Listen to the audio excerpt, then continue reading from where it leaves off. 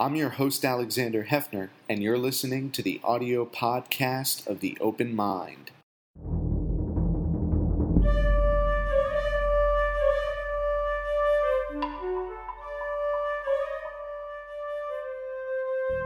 I'm Alexander Hefner, your host on The Open Mind. Resuming our recent discussions on dis and misinformation, we're delighted to welcome Ali Breland, who reports on tech and viral deception for Mother Jones magazine. Breland covers internet culture and its impact on society, including race and politics, and has also appeared in The Guardian, Vice, and on NPR and CNN. Welcome. It's a pleasure to have you here. Thank you. One of the most fascinating things that you've written about recently is the efforts to de-radicalize the far right on online platforms where they have been culpable for spreading not just innuendo and dis and misinformation, but often the origin of extremist hate and violence, most recently in Germany, but it's happened often in the United States. Can you tell our viewers about where this de-radicalization is occurring? Yeah, absolutely. So to start, the radicalization occurred on the traditional platforms. People found radical content on places like YouTube and Facebook and Twitter. And there's this newer platform that's kind of lesser known. It's called Twitch, and it's a video game streaming platform. The quote-unquote normies don't really know about it, but gamers are very familiar. It has a very surprisingly large viewership in the millions and the tens of millions. And you'd expect gamers to be sort of libertarian or far right. Gamergate was this important moment in their culture where they had a big harassment campaign against women and against social progress in the gaming industry. And so gamers have this reputation for being sort of right-wing trolls. But there's this sort of constellation of Twitch streamers who are fairly high profile, who are progressive, some are socialists or outright leftists, who are trying to sort of win over the hearts and minds of gamers and sort of de-radicalize these people who are far right. And so the most prominent one that I've spoken with is this guy named Destiny, who's a streamer. There's others like Hassan Piker, who's also a host on the Young Turks. Excuse me, and this streamer named Trihex, and they basically just sit down and try to push their own progressive arguments and try to debunk a lot of right-wing conspiracies. Destiny's particularly interesting because he'll go and debate white nationalists, he'll debate far-right figures, and that has a surprising effect. In addition to just challenging these people's ideas, he's getting his name in the YouTube algorithm against someone like Lauren Southern's name, who's a known white nationalist. So you search Lauren Southern, if his video doesn't come up on the first page, it'll eventually come up in the recommendation algorithm, and you'll see not just Lauren Southern's ideas, but her ideas challenged and interrogated by someone who's like really adept at tackling the sort of dangerous hoaxes she peddles about things like white replacement and things like that. Is this de-radicalization occurring in dialogue on the platform, at least initially in chat rooms while folks are gaming and not in person? A little bit. So it's hard to say. I mean, if anything, some of the radicalization is probably being reinforced there, and then it's sort of changing when these people go and watch these streams, and then these streamers like Destiny and Hassan and Trihex have very devout and passionate followers who are going out to other platforms, presumably, and arguing with other people and doing some de-radicalization efforts on their own. But does the de-radicalization of that opening dialogue, yeah, does it start with a video just as the radicalization? Or is it linking up initially and beginning conversations in chat rooms on these platforms or other platforms? It doesn't really start necessarily with meeting in person. Yeah. And I'm wondering, because technology has been at fault in a lot of instances for giving weapons to the arsonists, is this playing out in reverse, or at least in some corrective measure where you can start having a conversation with someone in a sort of more peaceful or non-violent context? Yeah, totally. It's facilitating both of those things in every avenue. It's important to note, too, that a lot of this is anecdotal, and there's a lot of good anecdotal evidence, but like we don't have data that firmly shows us that this is like doing a tremendous job, but there's a lot of anecdotal evidence that suggests this is definitely the case. But yeah, no, it's definitely fostering these kinds of communications all online and reversing the course in this kind of radicalization. I mean, have there been forensic analyses of the platforms so that we can say with authority now that the opposite is not anecdotal? In other words, the radicalization shouldn't be understood as anecdotal anymore. Yes. It is a scientific fact that the preponderance of hate occurs on these platforms and leads to, in some cases, massacre. Yeah, that's been pretty established by a lot of researchers. One of the preeminent researchers in the space who's written about it is Becca Lewis, who did a really, really good study breaking down how radicalization pipelines occur. Other people have gone, Bellingcat, for example, the open source website, investigations website, has done a really good job. They did this study of 75 different extremists and tracked their progress from places like the YouTube comments of YouTube videos for Alex Jones videos, through their introductions to Reddit, through their introductions to far-right message boards on websites like 4chan and 8chan. So it's been well documented, and there's a lot of substantial data that shows that radicalization is definitely occurring through these tech platforms. Gaming, just like they say about sports, can be a moral bridge and a kind of healer. In the 90s and 2000s, we thought of the gaming culture as being an underbelly that may prompt people to actually enact violence. Mm-hmm. And I'm wondering if, the research now can establish the opposite, that in many cases, psychologically and morally, it's tempered any sort of desire to physically harm people. In terms of it being a positive force, I would say that could definitely be the case. The research firmly shows, though, that at the very least, it's not the force that we thought it was in the 90s. At worst, gaming is just neutral and doesn't have an impact. But at best, yeah, it's a really good release for people. But it's also important too to think about gaming not just as an entity within its own, but a community. And so when you have a community of people who have ingratiated their voices in certain ways and become more powerful, their words go further. And so Destiny is a much more valuable source for de-radicalization than you or me going on Twitch and trying to talk about things, because to a lot of these gamers, you and I are these normie shills who just hang out, and we're not a part of their community. Destiny is a gamer. He's one of them. He's extremely good at Warcraft. And so what he says in that community goes way further than anything anyone else could say.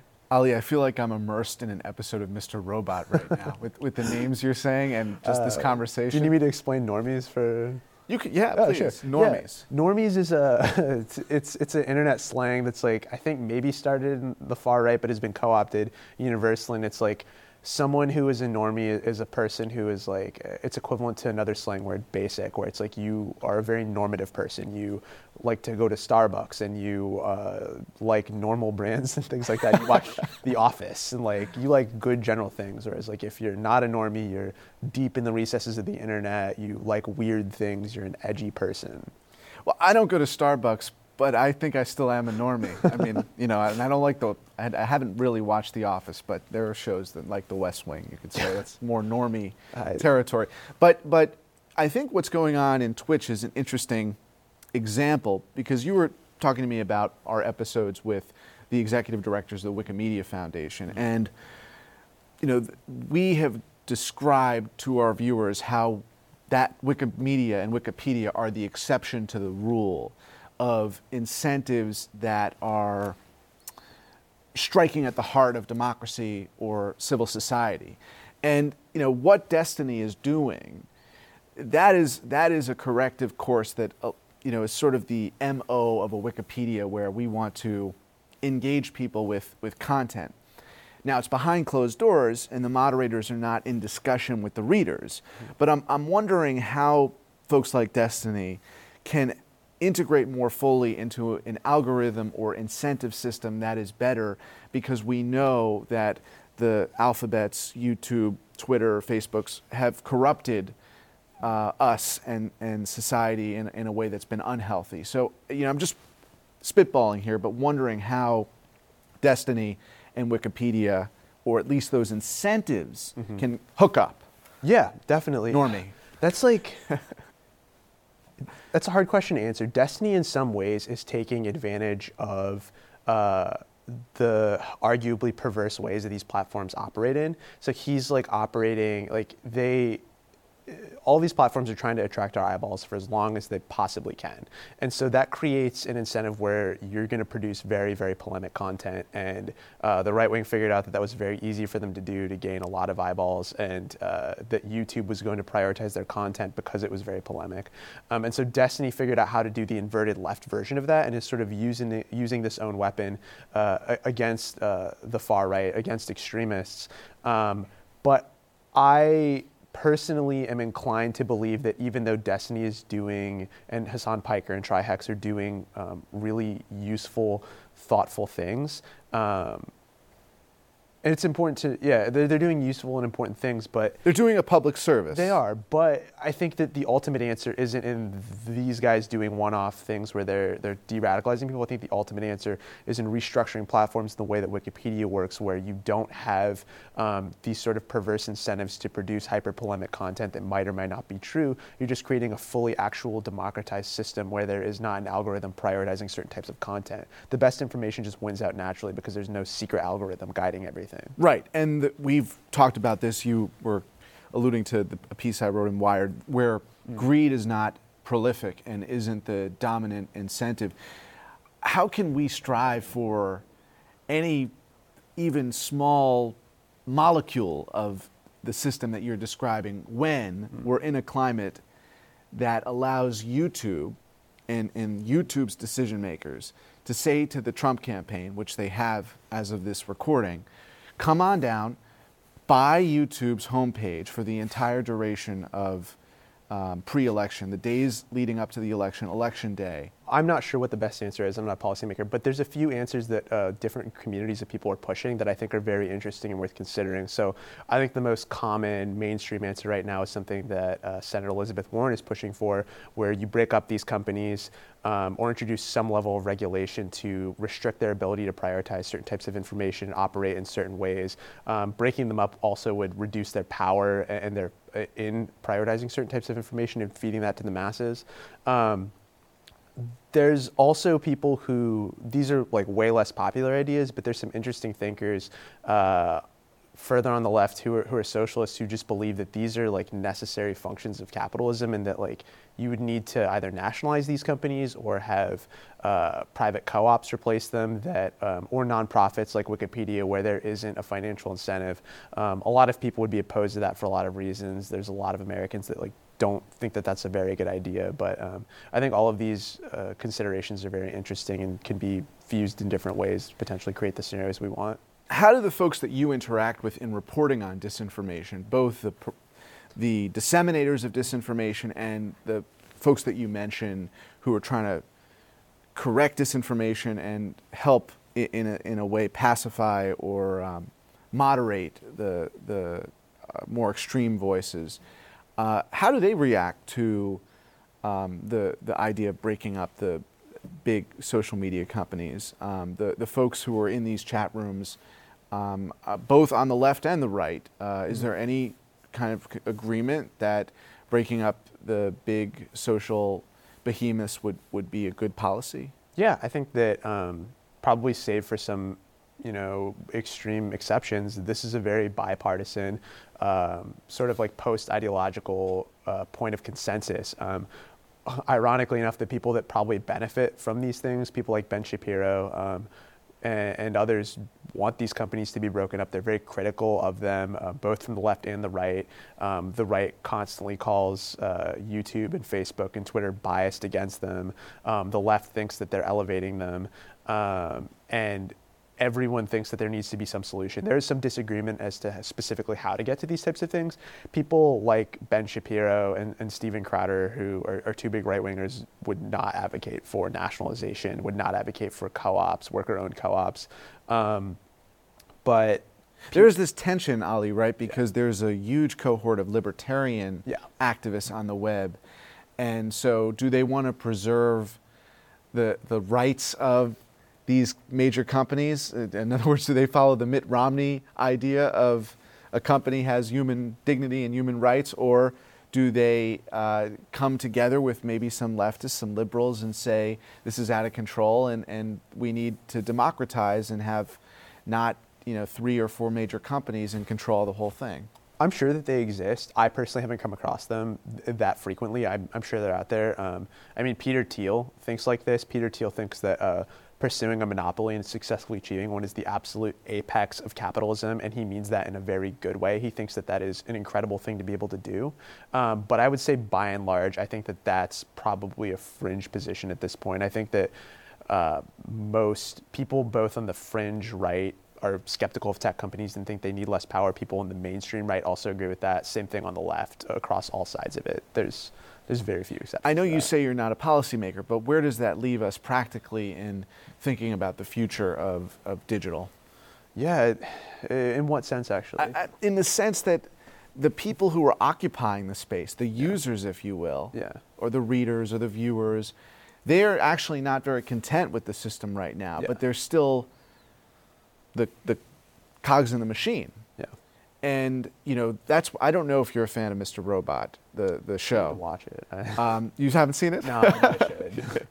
But I'm wondering, I urge you to, because I asked Joy Bulamwini the same thing when she was on here. I said, you have to see it. I hope she's seen it now. But the reason is that show is foreseeing what happens when you have the spillover from a dissatisfied populist web wanting something more. In that case, it's zeroing out people's debt and taking over the banks basically and saying, you know, this system is not equitable. But I'm just wondering if you see there ever being a perfect storm if we don't resolve the policy issues on tech, that there's an opportunity for some massive upheaval. You know, right now, tech is really top down. Mm-hmm. In order for it to be bottom up, there has to be a revolution, and it can't just be clicks and likes. And I'm wondering where that, or when that may happen. So lawmakers keep telling us that we're not going to get to that because they're going to legislate on this prior. But, you know, we haven't seen any movement after years of rhetoric on this. If that kind of thing does happen, like, I don't know. It's been a long time in the United States, I think, since there's been massive upheaval. And I think a lot of people are having a hard time conceptualizing like how they know that something is bad, but they don't understand the exact mechanics of it. But you may not need to if you're just really frustrated. I think other countries like France with like a history of like more quickly revolting and getting very angry, like would maybe be where these things start. But Europe also at the same time, Europe has better frameworks for trying to address these kinds of issues. So I'm not really... It takes one deep fake. Yeah, that's true. To kill a nation. Yeah. And it takes one deep fake to inspire that revolt, right? I mean, one powerful enough moment. Yeah, I like where you're going, yeah. I mean, that could lead to saying we need either regulation or a new system or better system. But you've done some reporting on deep fakes. Tell our audience what deep fakes are, we've said it before, and how they're potentially going to influence the digital economy. Yeah, in that sense, the deep fakes are these, they're algorithmically generated videos where basically it allows someone to take someone else's face and put it on someone else's. So for example, if someone were making a deep fake, they could take footage of both of our faces and essentially in a weird way have algorithms compete and basically make my face overlay yours, and then you could talk and it would, or I could talk rather, and it would look like whatever's happening on your face is actually happening on mine. And it's this very interesting process. And the fear is that basically like I could have a situation where my face is being used to control a video of Donald Trump's face or Jeff Bezos's face. And the harm in that comes from, let's say I have bought and I've shorted a bunch of stock of Amazon. I make a video using a fake of Jeff Bezos's face, and I say, hey, I'm stepping down and I'm selling the company to someone who's really bad at business. And then the stock tanks, I make a bunch of money off the short position. But the real concern in deepfakes is not these sort of like effects in the West and things like stock markets, which are very important, but in nascent and fragile democracies, which, to get to your point earlier, could be a revolting point and actually has been in this country called Gabon in Africa. The leader, Ali Bongo, of the country disappeared for a while. People didn't know where he was. People were very curious. it turns out that he was in poor health, but this is being hidden from the public, and then conditions about his actual health when it came out that he wasn't doing well weren't revealed. It turned out that he was out of the country. People were starting to get frustrated. Unrest was happening in the country. So every year in Gabon, there's a presidential address that the president gives. So Bongo gave the address, but it was very different than it normally was. It's normally a 15-minute, 30-minute address. This one was 2 or 3 minutes long. And it appeared very stilted. He barely moved. It had a lot of characteristics that made it look like a deep fake. To this day, we're not sure if it is or isn't. Experts have told me that they could go both ways.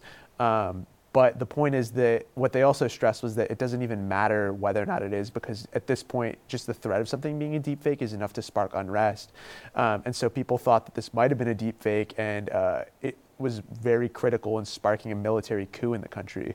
The coup wasn't successful, but it's still an example of just the presence of this technology and like the impacts that it can have. And yeah, it can lead to these potential revolutions we talked about.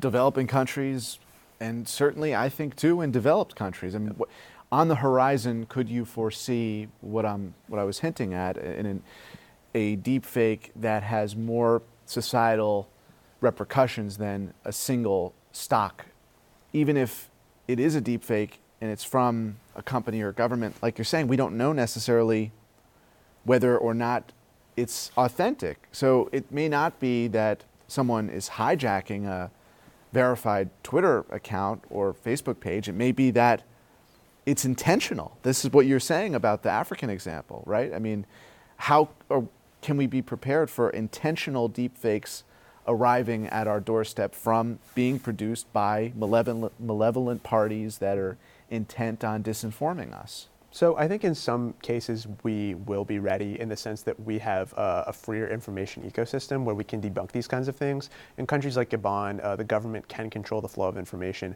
But that being said, even the freest media can't account for time. So you have to clean up the mess of a deep fake in real time. And if someone puts out a deep fake and the press can't do their job or verify it or get things done quickly enough, that can have a massive implication that can't be reversed. If someone were to put out a deep fake on election day or something like that, and have all of these votes go in a different direction in a specific county in Wisconsin, and have the person who wins that go into win the presidency, like even if it's a very small error, a small aberration, that could have a massive effect on the fate of the entire country. So you're totally correct. And there is a reality I can see. I don't know if this would actually be the case, but if Facebook and Twitter don't do anything to stop this, maybe there is a reality where people get frustrated and like these companies letting these things happen on their platforms, and people do get mad and potentially augur some sort of social upheaval over this. Is the situation so serious that every board of elections ought to have a data scientist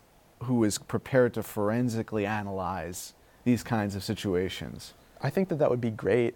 It's also important to note too that even if you have that too, you need to have a way to get information out rapidly, because sometimes you won't even need a data forensics person to be able to look at these kinds of things, because there'll be a very obviously faked video that won't be deep faked. It'll just be edited. A great example of this is the infamous drunk Nancy Pelosi video, which is just a video of her speaking, slowed down with the caption of, "Oh, Nancy Pelosi is drunk." She wasn't. She was totally fine. And people believed it, even though it was debunked immediately. It's just, and to this day, some people Facebook and Twitter have permitted it to stay up as a video posted by many verified handles. And exactly. And I think YouTube is a bit more stringent policy, and I think YouTube will remove explicitly like fake videos. But even then, all of these platforms have loopholes, and there's no clear answers to how these things get resolved. And that's probably the scariest part, is that no one, even these supposed masters of the universe, have a clear way out for anyone. We hosted the directors of the Counter-Extremism Project, and the one campaign that has been moderately successful in removing content from YouTube is propaganda from radical jihadists, not white supremacists. They have made some inroads with white supremacists, but how would you assess right now the adequacy of YouTube's response to white supremacy and racist content on YouTube? I think it's very easy to say that these companies, YouTube included, have not done enough. YouTube has taken some positive steps this past week. Prior to this recording, they took down Nick Fuentes' account. Nick Fuentes is sort of the next generation of these sorts of, I guess, like interesting white nationalists. He's really good at understanding all of these companies' terms of service, knowing exactly how to step up to the line and not go over them, but still spread this sort of dangerous anti-Semitic ideology. But he will code it in irony or code it in jokes or like not exactly say things that will get him banned. And it's a positive sign that YouTube is like recognizing that people flirting with violating their terms of service don't deserve to be on the platform either.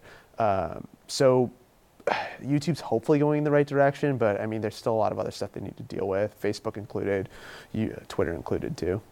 Ali, really a pleasure hearing from you today. Thanks for your time. Thank you for having me. I appreciate it. And thanks to you in the audience. I hope you join us again next time for a thoughtful excursion into the world of ideas. Until then, keep an open mind. Please visit the Open Mind website at 13.org/openmind to view this program online or to access over 1,500 other interviews. And do check us out on Twitter and Facebook at Open Mind TV for updates on future programming.